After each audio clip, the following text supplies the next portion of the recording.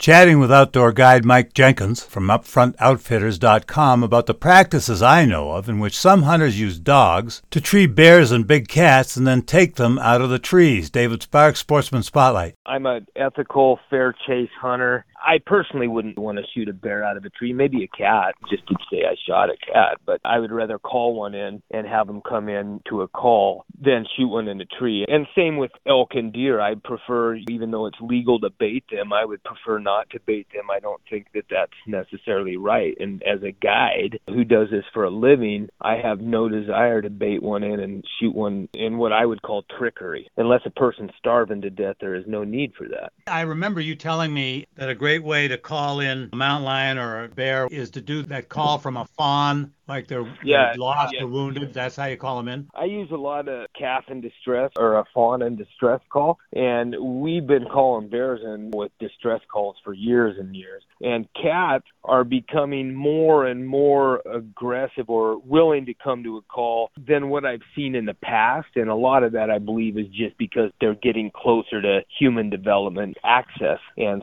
we're having a lot more encounters with mountain lions than we used to. Isn't it sad the way that man's footprint changes wildlife habits? Sure hope you outdoorsmen have enjoyed this episode of Sportsman Spotlight. I'm David Sparks. See you next time.